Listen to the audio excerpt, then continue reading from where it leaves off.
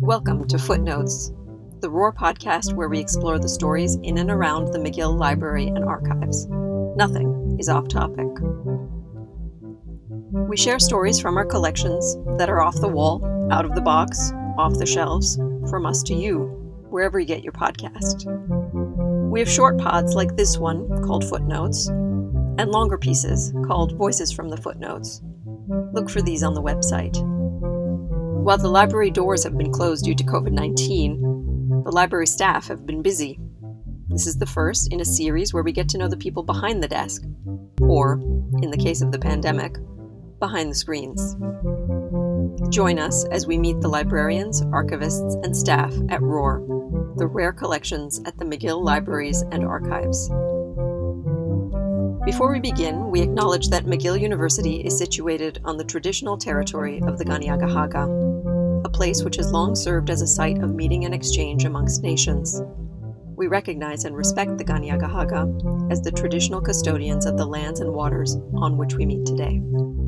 Today we meet Adria Seccaraccia, archivist at ROAR in the McGill Libraries.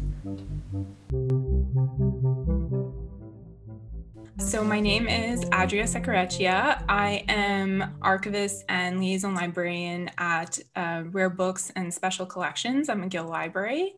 And I work with processing collections, archival collections, but also reference, as some teaching as well about, archival literacy and helping with research requests. What's your earliest memory of going to a library?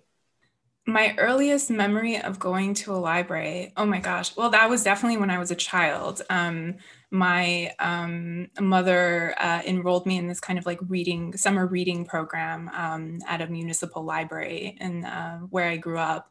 And so every day you'd have to go and kind of follow, I think it was like clues, treasure map kind of situation where you had to follow the clues to get to the next book you had to read.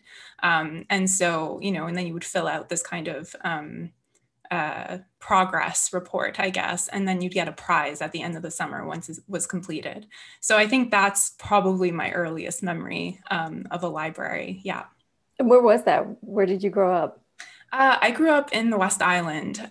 So this was the Kirkland Municipal Library, actually. Nice. Yeah. You are a Montrealer through and through. Yeah, yes, yeah, definitely.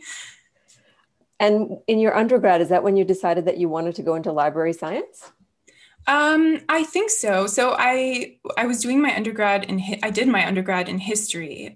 So obviously there were a lot of points at which, like, because of my research, I was entering the archives. And also, like, some of my first experience was doing research in the Osler Library, actually, because I did my undergrad at McGill. Yeah, so I became really interested in particular with archives because of kind of the connections that you see between records and how they kind of tell you a story by looking at this like aggregate of materials. So I kind of really, I obviously started with an interest in libraries, but then really quickly became very interested in archives in particular. Nice. I actually remember I used to at one point I really romanticized the PhD. I think it was because I was in the thick of it. And partly it was because I got to do archival research at the Rare Books Library. And the first Rare Books Library I got to use was the U of T one, the one that's in all the movies and stuff. Yeah. And so you go in and you put on the white gloves and yeah. I got to touch Renaissance books. And yeah, exactly. I sort of don't romanticize it in quite the same way anymore. No. Yeah, I think definitely I probably romanticized it a little when I was doing my undergrad, but I think because as an archivist, I'm less focused on the objects or the artifacts than like I'm more focused on the connections between the information or the aggregate of the materials. But of course, we get to see wonderful things and wonderful objects that you can't help but, get focused on the artifact as well once in a while. Yeah, no, it's true. Yeah. Look to the show notes on our website for additional material and to explore the projects that the Roar team has been working on. Our title song, called Happy Sandbox, was composed by Mativ and sourced from freesound.org. You can find all the credits in our show notes. Thank you to Professor Natalie Cook, director of this project at Team Roar, and to Jacqueline Sundberg, associate producer. I'm Sheetha Lodia, host and producer for this episode. Thanks for listening.